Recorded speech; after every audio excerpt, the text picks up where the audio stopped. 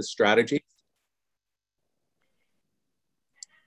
Welcome everyone to the role of technology in return of office strategies, a special meeting presented by the IFMA New York chapter and the CoreNet Global New York chapter.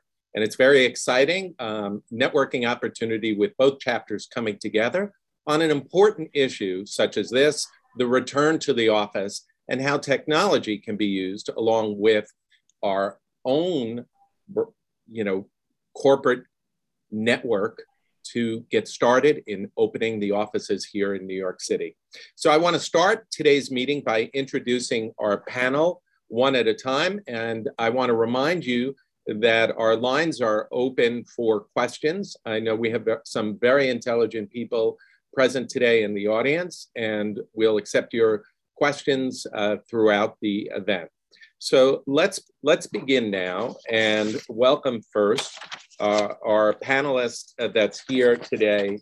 And why don't we start with our first panelist, which happens to be Marion Carter. Marion, introduce yourself and where you're from and what your expertise is. Oh, there we go. I was trying to unmute myself, sorry. I'm Marion Carter. I'm principal in the real estate workplace solutions practice at Accenture. I have about 30 years of experience with supporting and implementing integrated workplace management systems, which includes all the components that would be included in workplace technologies. Well, we're looking forward to hearing what you have to offer us today. Next, our panelist is Jonathan Flaherty. Jonathan, you've been working at Tishman Speyer for a long time, but you're the head of global sustainability and building technology innovations. That's a mouthful. It's also a huge responsibility for the portfolio you have, both for existing buildings, but the new buildings that you're opening up, not just here in New York City, but around the globe. Tell us a little bit about yourself, and we're looking forward to hearing what you have to offer today. Good afternoon. Thanks for having me. Again, Jonathan Flaherty, Director of Sustainability and Building Technologies at Tishman Speyer. I've been at Tishman Speyer for 14 years, and I apologize. We have been back in the office for the last year almost. My first day back, return to work, was a year ago. I happen to be on vacation, hence you're getting my verdant background. But normally you would have my very green, Jonathan. Yes, but normally you would have my dull corporate background to show how committed we are to return to office. But you happen to got me on a week of vacation. But anyway, I'm very excited to be here and share our thoughts on this. And thank you, Brian, for organizing. Well, we know Alexandra Liz is in the office here, and she happens to actually be in a Tishman Speyer building there in Rock Center. But that's she's right. The Director of Global Real Estate and Design of Workplace Strategies for Lazard. Tell us a little bit about yourself, Alexandra, and thank you so much for joining our panel today. Absolutely. Thank you for inviting me. Alexandra Liz, as Brian said, I work at Lazard. And I oversee global real estate design and workplace globally for Lazard, basically setting standards and helping out where I can with transaction management as well as construction. And I have roughly 17 years, I won't say the exact number, but let's just say 17 plus years of experience. That's great. Sandra Yenko is with us, and she's Director of Pacific Program Management. Welcome, and tell us a little bit about yourself. Thanks, Brian. Hi, everyone. I'm Sandra Yencho. I am Director of New York and the Northeast for Pacific Program Management. If you're not familiar with PPM, we're a workplace consulting, capital project management, and transition and relocation owners representation advisory firm. I head the Northeast, but we work with a lot of technology clients. So I think some of the front running and trailblazing activities that are going on in the return to office are sometimes led by that group. Well, that's great. Now, if you don't know who I am, I'm Brian Schwegel. I am the head of the undergraduate division here at NYU Schacht Real Estate Institute, and I work closely with both IFMA and CoreNet, and I'm very proud to be chairing this particular panel today. Let's start with our program manager, right? The one that's on the lines dealing with the everyday questions that are coming at you right and left. What are your clients reaching out to you for? What are they looking to do? And how prepared do you feel that people are to return to the office? Well, Brian, thanks for letting me kick this off. You know, this week and last week on the Castle's return to work barometer, we see about, in New York City specifically, about a 23 to 24% return to office occupancy. And we've seen a lot of headlines about companies and organizations deferring the return to work. But as we're going to eventually come to a place where you're in the office again, companies are reaching out to us about three primary topics. One is return to work strategy. Many organizations have had to stop and start in terms of what specifically their employees will need in terms of return to work. So I think technology has underpinned some of these discussions, and I think we'll get more broadly into that. The second thing is, you know, when we started the pandemic, everybody quickly went into survival mode in terms of their communications to employees. Over the last 18 months, we've seen employers look to really look at a future strategy for the next 12 to 18 months on how they communicate about health, safety, and welfare, about building status and occupancy, about changes that would be happening in their corporate real estate world. So we do advise people on that. And then the third thing is reporting and metrics. I think we're seeing technology accelerate this. If you weren't using AI-based cloud computing and reporting for your metrics, you soon will be. So we're seeing many clients reach out to understand what does their technology strategy look like moving forward as they start to increase, especially in technology, life science, and healthcare, increase their spending in terms of in hardware and software for technology. So I think you touched upon three broad strokes there that all of our listeners are interested in. How do you fashion a return to work strategy? What type of technology are you advising your company to employ along the way? And then how do we figure out if it's working properly? What kind of metrics are in there? What kind of numbers and data do you collect? And there are privacy issues with that as well. How does that kind of check with what you're looking at, Marianne, in terms of how you're advising clients at Accenture and what Accenture is doing across the board? Well, we're advising on a number of different fronts with our clients. Right now, I'm currently engaged with a large global client and their corporate real estate organization, and we're not only looking at the technology to use for tracking current utilization, which they need to put into place. The analytics, as I mentioned, which is critical to manage day to day. How many people am I going to have in the office on any given day? Analytics is very critical about that, but it's also the planning processes. How do you plan right now for this new normal going into the future? So we've been spending a lot of time with our clients understanding the new criteria around planning. Some of the things that we're seeing in, let's say, the flexible workplace arrangements, right? It's not necessarily, as they call it, quote unquote, butts and seats, but it's how many people can I fit into this flexible work arrangement program? So the new planning requirements evolve around ratios. So let's say I have, 7 seats for 10 employees, let's say. Is that going to work in my overall strategy, not only in the current environment, but in future environments? So the planning processes need to be strong for the future. You need to understand, how am I going to collect that information from my multiple business units, and how am I going to process that information? How am I going to come up with my occupancy scenario? And how is that going to fit into the current utilization processes going forward? So we're focusing a lot on processes. We're looking at tools across the board to see what tools are going to be sufficient for their requirements going forward. And it's a challenge because a lot of the companies right now are not, that offer software tools are trying to catch up in this area. Now, Jonathan, you are both a tenant yourself and deal with tenants across the board, and you're a landlord owner dealing with a portfolio of buildings and developer moving forward.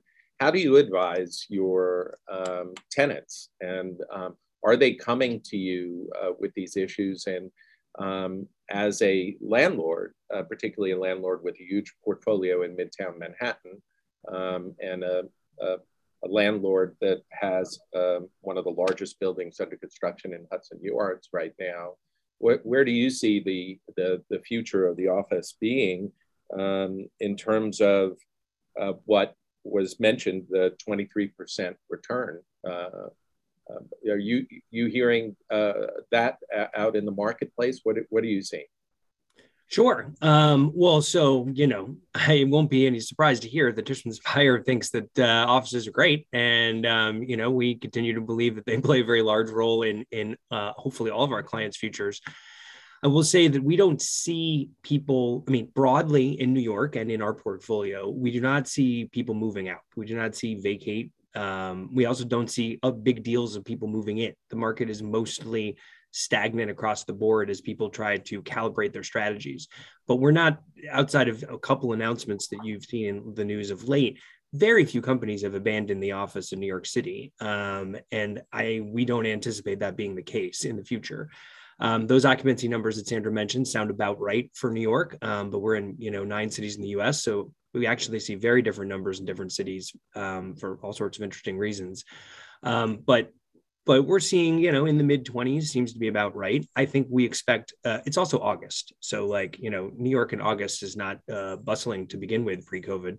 So, we'd expect a pretty low number in the third week in August anyway.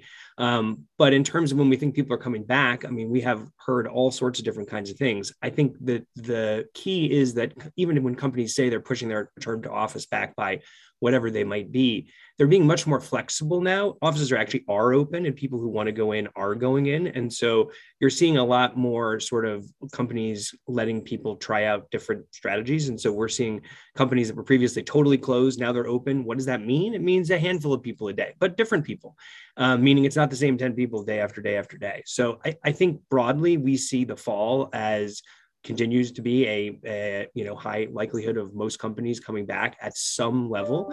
I think what both Marion and Sandra talked about is what that level is and what companies feel comfortable in terms of densities is where there's lots of interesting conversations going on. We don't generally get into those conversations with our tenants. That's really up to them.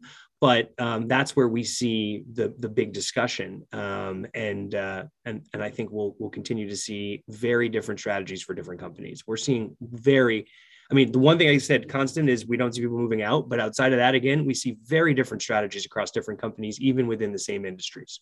Okay, I'm going to come back to you and the other panelists in a second, but our very special guest today, representing, I think, a good majority of our audience and listeners here that have to shoulder this responsibility of how to craft a communication, what technology to move forward with, and how to advise their principles of the organization, what the strategy should be, is Alexandra Liz.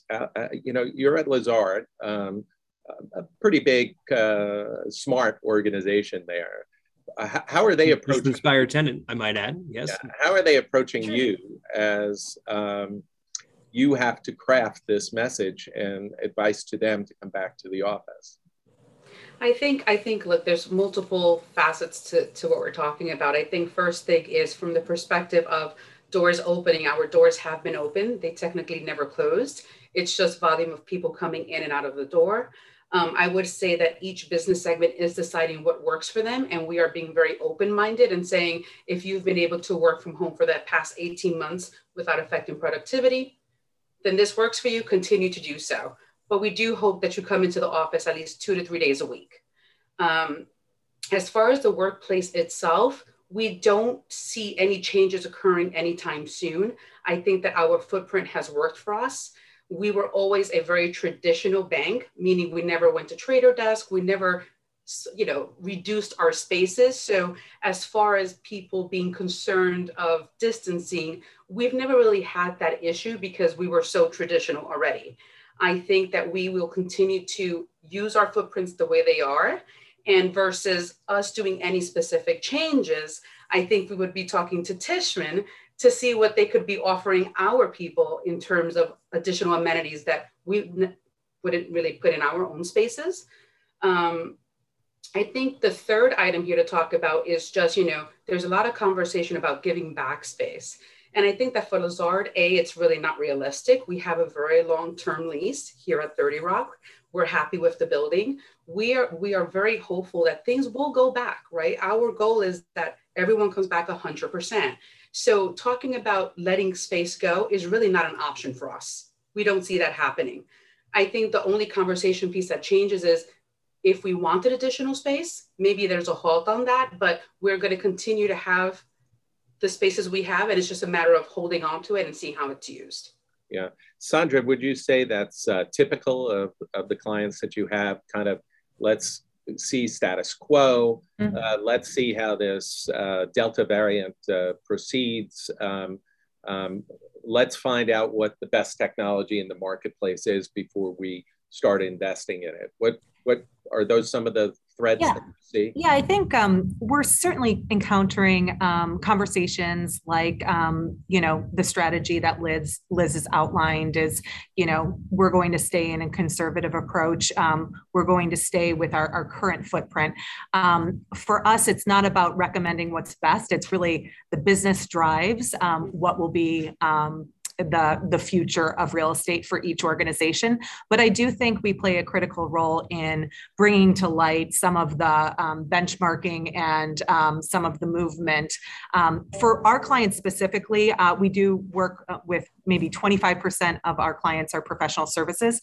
About 50% is technology firms. So we've seen rapid growth in that sector, obviously, especially in online retail, consumer products, online platforms, AI cloud-based solutions. So those companies, even if they're working remote, and I think there's a fallacy that remote workers mean it doesn't have office space. It certainly, it's even more important to have office space when you have a fully remote workplace, and that it be purpose-built for the types of things that you'll be doing in the office in the future. So I think in that respective, even if there's a trade-off of space, we're not seeing a great decline or a great abandonment of real estate strategy. It's still a wait and see approach. Yeah. So I think this working from home now has debunked a number of fallacies. Would you agree with that, Marion? I mean, you probably always advised, particularly coming from the industry that you're in, Accenture, that there's value in heads down work, and it all doesn't have to be done in one location. But where do you see the future going with regard to that? And talk a little bit about what Sandra mentioned. Alexandra works in a traditional bank, but there is a difference between tech companies, Google, Apple saying, let's push it back even further. You don't need to come back. And other companies, particularly bankers, JP Morgan Chase, others saying, Morgan Stanley, you need to be in the office. And if you're not in the office, there's going to be a hell to pay. So what do you think about that, Marion? Well, with dealing with the global clients we have, I think it's a lot of it's region specific too. U.S. philosophy might be different than the philosophy in Japan or in other locations around the world. So I think the idea of the central CRE organization, which we deal with, to be flexible enough to understand, number one, the productivity of each of the regions. So we advise them to just establish a baseline. Okay. And I focus on technology, so got to excuse my technology bent here, but establish a baseline. What is it? What are the tool sets, the basic tool sets that you need, that you know of in each of the regions or each of the locations? Set that as a baseline, and then add on additional tool sets as required on a regional basis. So we're looking at technology and their philosophy from a a global perspective. It's not the same for every location. And, depending on what's going on with COVID. Say technology, what does that mean? Does that, because technology encompasses a number of things, but particularly in this COVID environment, technology is working from your phone, showing that your vaccination is in place, having a swipe card off of your phone in the MTA, in the subways as much as in turnstile going into a building. What are we talking about there? Well, we're talking about, I think, all the above. What you're just saying is, having the ability to, number one, reserve a space if you need to get into an office, and then add on the criteria of, whether there's mandates for being vaccinated or not vaccinated, having an easy way for the employee, because the employee's been through enough, obviously over the last year and a half or so, having an easy way for the employees to, number one, reserve a space. Number two, enter the information that they need to include, like vaccinated versus unvaccinated, and just being able to easily navigate throughout the reservation.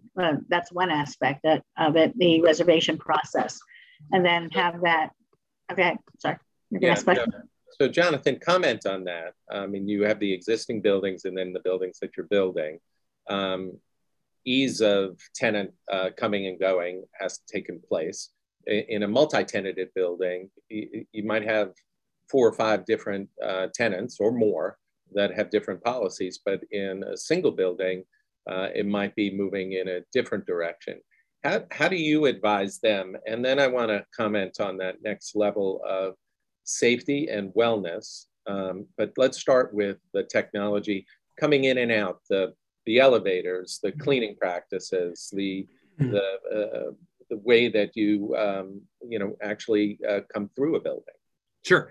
Just to touch on 2 quick things that were already said. One, on the building more amenities, couldn't agree more. As we were just, as Liz was mentioning, as it relates to Rock Center, we're putting in a massive new roof deck on the top of Radio City Music Hall as one of the many amenities that we have been moving towards, just more outside space, more stuff like that. So here are the amenities piece of that very clearly, and we're doing that as much as possible across our portfolio. And in your building at Hudson Yards, there are balconies all around, right? Yes, exactly. So outside space across the board. I'm laughing because one of the, yes, turnstiles. Turnstiles are the bane of my existence. Like, I've spent 4 years working on access control and turnstiles, and I can tell you it is the most annoying corner of the universe you could imagine. But anyway, the answer as to why you can use your phone to get into the subway, and it is much harder to office buildings, is a 4-hour-long seminar that involves multiple. It's a very unfortunately complicated issue. It is made much more complicated by being in a multi-tenant building, and the multi-tenant issues that come with that are very complex in order to be able to merge those sorts of systems that we use today for turnstiles with how tenants do their things. I mean, I'm just going to leave it as we could have a 4-hour webinar. It's incredibly complicated. People also want to now link those to elevators and the chain of different building systems that have to be linked together. And then you'd like that to all happen on your phone via Bluetooth technology that was designed 15 years ago for headphones. Is like just a layer upon layer of problems that are involved in that bucket of issues. I can tell you that the answer is coming. Like, in 2 years, this will be a much smoother process as Apple and Google finally play ball. But it actually, most of the problems relate to the phone manufacturers, not the turnstiles. I have all the technology in the world in those turnstiles right now. They just can't talk to your phone for a number of complicated reasons. But where we see this, and in new construction, is certainly the seamless movement through the building, right? You walk up to the turnstile, it opens, you walk up to the elevators, it already knows where you want to go. That's the vision of where this goes. But even in brand new buildings that are constructed on a single tenant basis, that is still mostly a fantasy. It's coming, but it's in a very few number of buildings. And it requires one tenant and basically a completely seamless line of technology to do all of those things. And what's interesting is that at least within the New York City marketplace, if there's been any strength in the market or activity on the leasing side, it's been in newer buildings like One Vanderbilt that only just recently opened and is filling up very rapidly. and in technology companies like Apple and Amazon and Google, all of which are, delaying going in, but looking towards newer buildings to move forward for the people that they're trying to attract. Yeah, and just quickly on like the last thought there on that was like even the tech companies don't use their phone to get into their buildings. They use badges. So like just because I just think that just like this people just have this vision that like somehow your phone's just going to navigate through the earth and you don't have to touch anything is not actually what almost any company is doing today. But we're working on it and it is coming. But it is going to be very hard to create that seamless experience, especially in multi-tenant. Okay, and one of the other things I want to ask you about, though, not to put you on the spot, but because you are an expert in this area, and it's an area that I think people are looking more closely to as they're thinking about returning at work, or their employees are asking them about the health and wellness of the space they're returning to, specifically the air quality. Yep.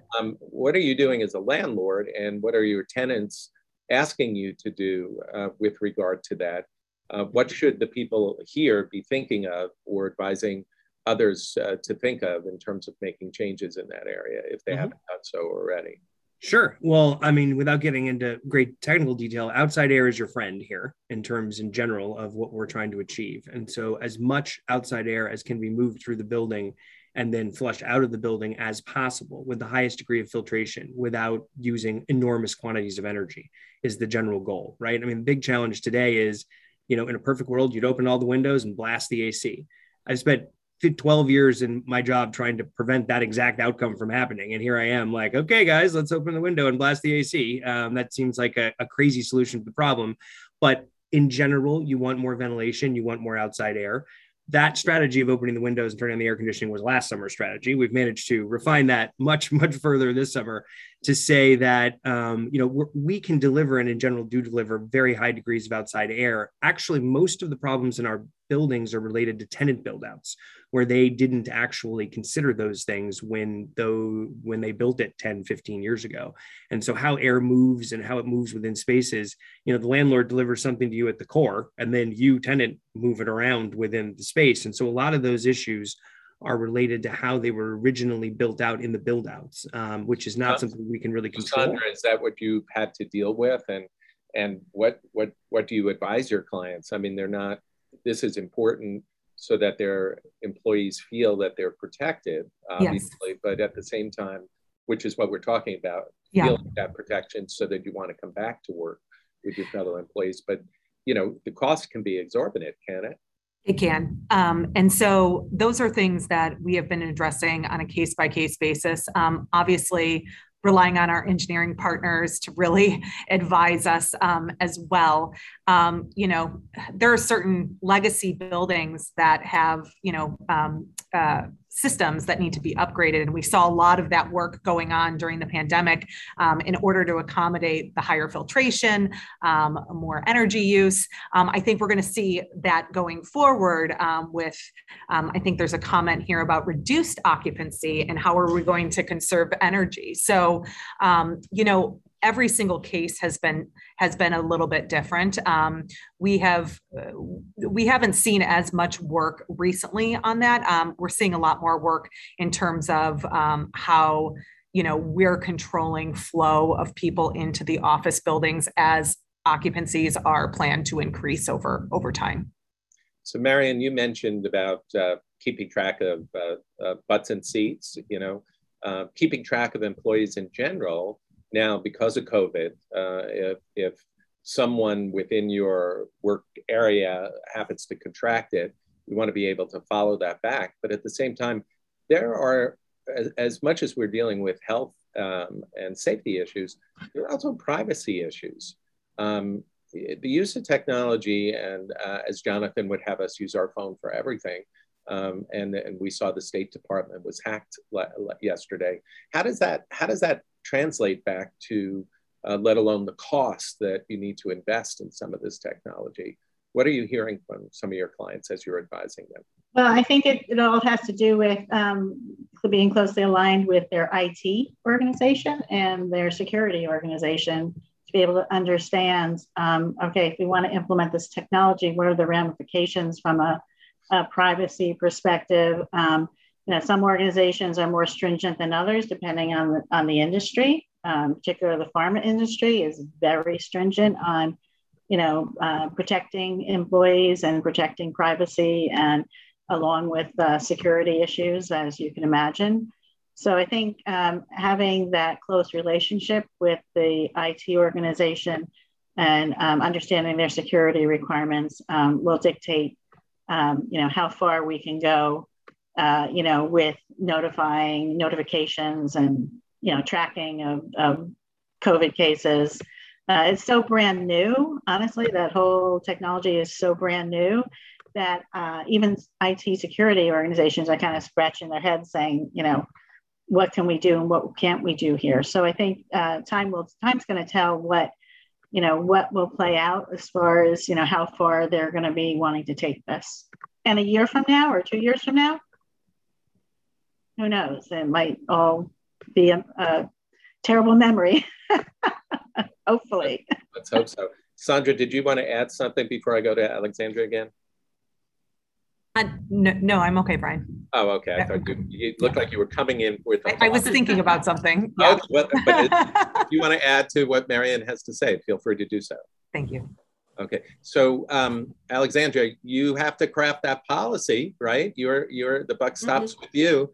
But this idea that Marian said, which is not too new to you, right, about involving IT, involving HR, involving your safety officers.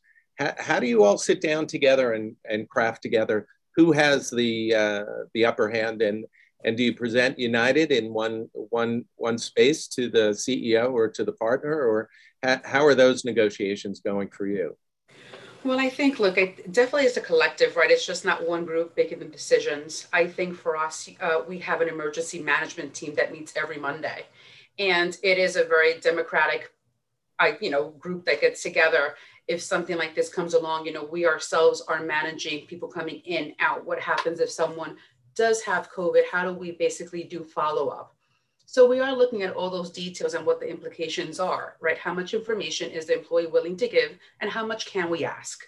I think that when we take those questions to the EMT team, everyone is very concerned, right? That you always have the pros and cons, but I think collectively we all have to feel comfortable with where is that information being stored, who is requesting that information, how long of a period of time are we holding that information for, and where is it, what do we plan on doing with it? Are you just gathering information to gather it, or are you doing something collective with it? That, booking a desk is very different than asking someone, have you tested positive? Have you been in contact with someone? I mean, the expectations are quite different on what people will give. So I think that when these group of people get together and we all feel semi-comfortable, right? Because you're not going to be 100%, then we approach that to the CEO and say, here's what we feel comfortable with in asking, in holding in our records. Are you on board with us? And as if and when he says yes, then we collectively as a team draft that communication with our general counsel and release. And as soon as we release that communication, I will tell you, many people start from the firm to start reaching out saying, what exactly does this mean for me? What are the implications? And every time we get that inquiry, we're constantly polishing that communication. And even for ourselves, what exactly are we intending on doing? We're tweaking it, right? It's never 100%. Our own people help us tweak and get better every time. Yeah. So you're really touching upon a very important aspect of your job, which is collaboration and communication, and being able to bring that benchmarking information that Sandra had mentioned to the table, so that you can compare it with what other big organizations like yourself are doing. Jonathan, you're constantly compiling that type of information, and you have fairly astute tenants, given the type of buildings that you own in your portfolio and the type of rents that you charge. Has there been a consistent type of policy, or is it still different across the board And is it more dependent on the industry, banking, healthcare, or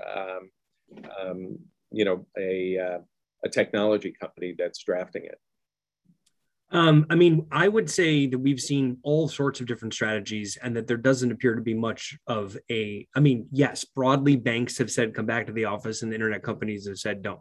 But beyond that, that's about the only trend I would say is a trend. The rest of it has been all over the place. You have all different kinds of firms choosing all different kinds of strategies.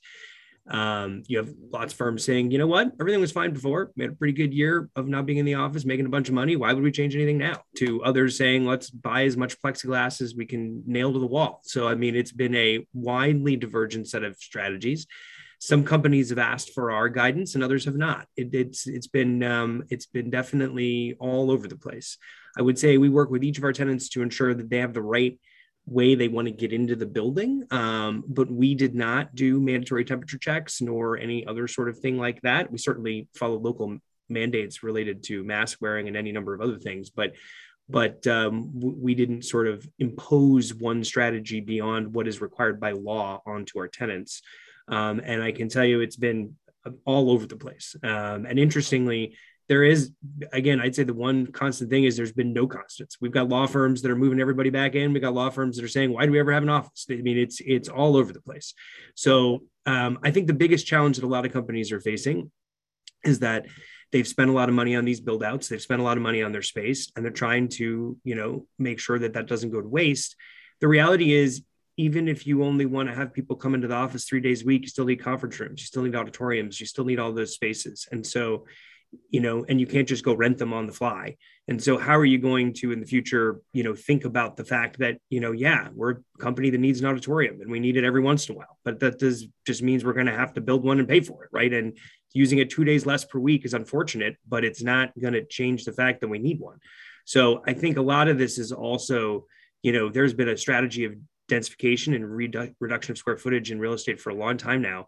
And real estate has been viewed as the place to cut as much cost as possible, much to Tishman Speyer's chagrin, I might add.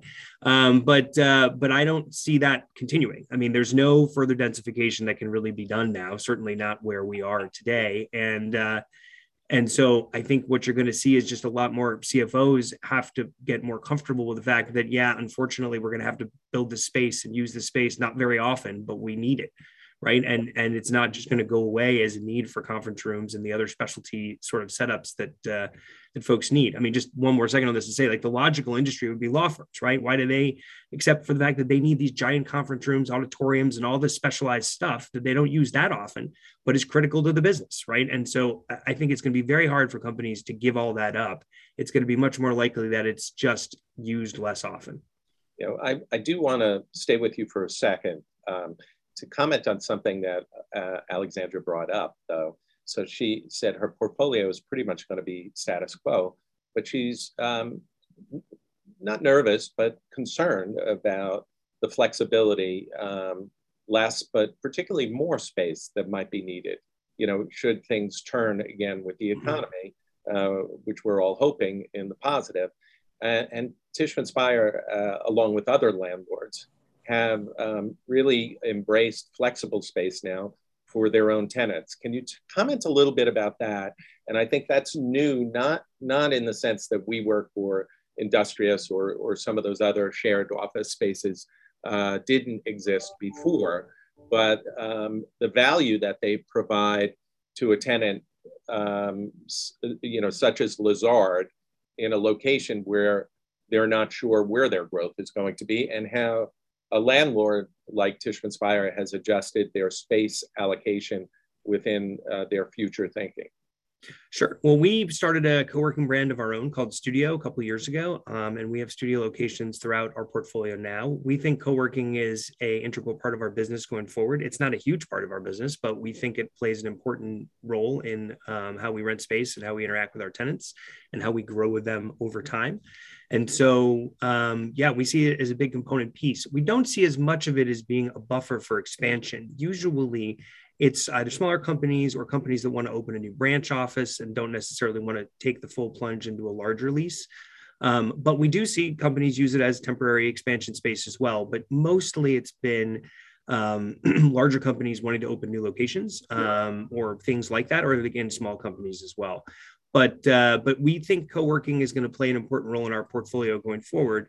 We're not like having whole buildings be co-working by any means, but we think a nice mix of co-working throughout the portfolio in a good majority of our buildings in most of the big cities is where we would like to be. And I think you're seeing that mirrored by a lot of the other big landlords as well. So Alexandra, you can craft all the strategies you want. You can make the air conditioning changes you need. You can bring in the apps to let you know who's sitting next to you and when they're sitting next to you. You can take advantage of the outdoor amenities that are being added. But I've heard off and on, and we certainly saw it in New York City during the primaries, the concern of outside the office, getting to the office, the transportation safety, the subways. What have you heard with regard to that and your tenants? And is that something that your partners are concerned about? I think it is, right? We've been told by our people, you know, it's not so much the office environment, it's getting there.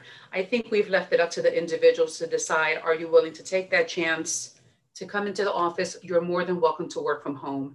As a firm, I don't think we have any policies in place. You know, we're not providing special transportation. We're not providing car service, because that would just add on another layer and possibly take away from the fact of people wanting to come into the office. I think, you know, we just have to leave it at the discretion of the people to come in and figure out what's the best way for them to do so. Yeah. Sandra and Marion, do you want to weigh in on that at all? I do on 2 points. One is a counterpoint to Jonathan's work, which is I'm seeing a little bit different perspective in some of our clients as they look for space. I do think that, you know, a space in terms of having a solid footprint of dedicated space for their organizations across the nation is happening. But I do see an increase in the flexible space model. I'm sitting in one of your Tishman Studio Spire studios today, and that's how we operate as a consulting firm. We don't need to be in a studio space all of the time, but we do need to meet. We need access to conference rooms and other spaces. But oftentimes we're with our clients, right? There are other organizations that operate similar. And so having space on demand is a trend that I see in the future, expanding with certain organizations and certain pockets of businesses in the organization. And I think that really catalyzes your workforce. You know, you're able then to be a little bit more flexible in the type of amenities and offerings you have without owning that space. The second thing I will say, to Alex's point, there is a tremendous amount of, you know, consideration happening in terms of how offices are planned and where their locations are. So another good instance is providing some, you know, flexible workspace, maybe outside of the city, in order to accommodate employee demand for office space, while taking into consideration, you know, travel back to a central headquarters. So that hub and spoke model. You know, before the pandemic, obviously, operating every day was a calculated risk. This was a heightened risk. And so now, as we see those risk levels come down, and as we see a more normal return, even with variants and even with living in a more heightened state of, you know, a global pandemic world, I think we are going to be making, as humans, just decisions about how to plan, design, think creatively, and engineer better solutions to kind of future-proof how the office work-life balance will happen. Yeah, so Marion, that's an interesting discussion about hub and spoke. You deal with your global portfolio. You have hub and spokes all over the place, dealing with cities and suburbs. Does that have much traction? Do you see that happening? And then, you know, 3 out of the 4 panelists here are women. I want to talk about what this pandemic has done to women in the workforce and their return. Marion, tell us a little bit about what you're seeing on hub and spoke. Yeah, we're seeing that in our large global client that we're working with right now. So we need to play, we're also advising on location specific information too, for our client in the global portfolio. Interesting aspect of them is they merged with another organization that was all traditional space. Everybody had their own office. Everybody was assigned to an office.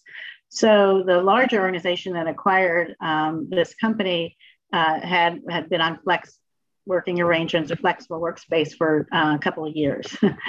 So the one thing that they was critical, and this happened on a global basis for the people who are merging into the flexible workplace locations is, the communication plan. How are you going to have a positive outcome to people who are used to having their own hard-walled office, and now they're in a cubicle the same size as other people in the same size cubicle. So I think we're seeing a lot of requests from us to develop an effective communication plan to be able to transition those people to flexible work arrangements. So that's one aspect of it. The other aspect of the hub and spoke, it's location specific. So if explain hub and spoke to those people that might not know what we're talking about here. Yeah, it's a central location versus remote locations that folks could actually work out of versus going to a central location every day. So in New York, for example, it would be the suburbs of Long Island or Westchester or Connecticut, having smaller satellite offices that people could touch down to. So this could be a change of office dynamics of the future as you're asking people to just work 2 or 3 days from the main location or touching in from another location. And I think there's like an additional, when we look at location, or we were asking for, site relocation specific requests, that's another dynamic that we need to, that we have added to our criteria. Traditionally it's been demographics, transportation has been a big thing, but also, the other location specific things that we need to take in consideration because of the COVID situation. As you mentioned, mothers who have children, in school systems and they can't necessarily get out because of the, the situation. We need to take those items into consideration too. How people are working right now versus their own personal experiences, with the COVID events. Yeah, so you segued right into my other concern, which was, okay, we want everyone to return, but there are outside factors like Alexandra talked about, crime and safety issues in the subway.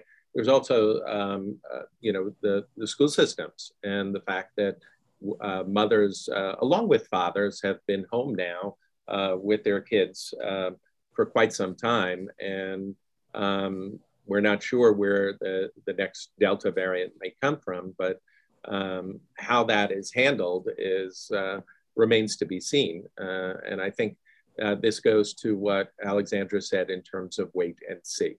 Would you agree, Alexandra? Absolutely. Look, I think for the most part, we're in this whole pandemic has made us very aware that everything is, not one thing fits all. Everyone has to develop their own guidelines of what works for their company. That includes who comes back, when they come back, what type of technology you need to offer, right? For us, for instance, at Lazard, yes, we're refined. We love to think we're refined, but at the end of the day, I need to be able to plug and play. I am not technology driven. So I need to make sure that when I turn on my Teams, I can just go straight into that. So when I get approached and constantly said, can you use this app? Can you use this app? I could, but what is the advantage of it, right? I don't want 10 million apps on my phone because what am I really doing with that? So we really have to determine what works for us, what works for our group. And I think it's going to continue down that path until we either kind of stem away from it or come to a general consensus, right? Of work from home, the amount of time you need, come in. If you can't come in, here are the programs you're going to use. You could use Zoom, you could use Project Teams. What is going to be beneficial? I don't think there's ever going to be 100% concrete on what we do. It's always going to be a moving target. Well, this has been a fascinating discussion. It went by very quickly.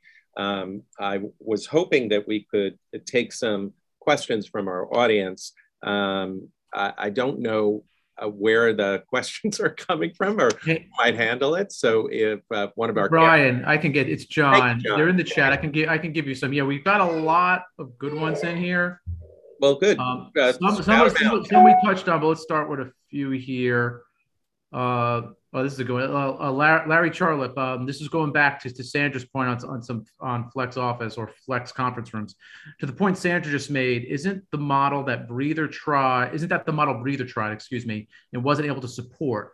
Where's the middle ground between Airbnb of office / conference space and full shared office?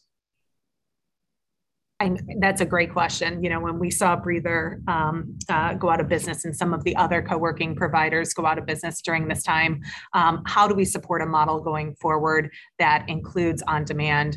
I'm aware of some organizations like the Instant Group and some others that are experimenting with these new flexible office demand where it's basically provided to you, you own it during that time or lease it, and then you're able to move out. So I would say again, the full on-demand office where you're booking from anywhere, fluid space, there are going to be others that emerge, and who rises to the top. It's kind of a race right now in terms of space, but employee survey has shown with some of the engagement models where organizations, top leadership are thinking about return to office as the status quo, and employees who are preferring at 45% rate, 3 days a week in the office, it's representing the diversity of opinions in terms of how to get to work. So that will merge. And I think there is definitely some challenges that need to overcome in this.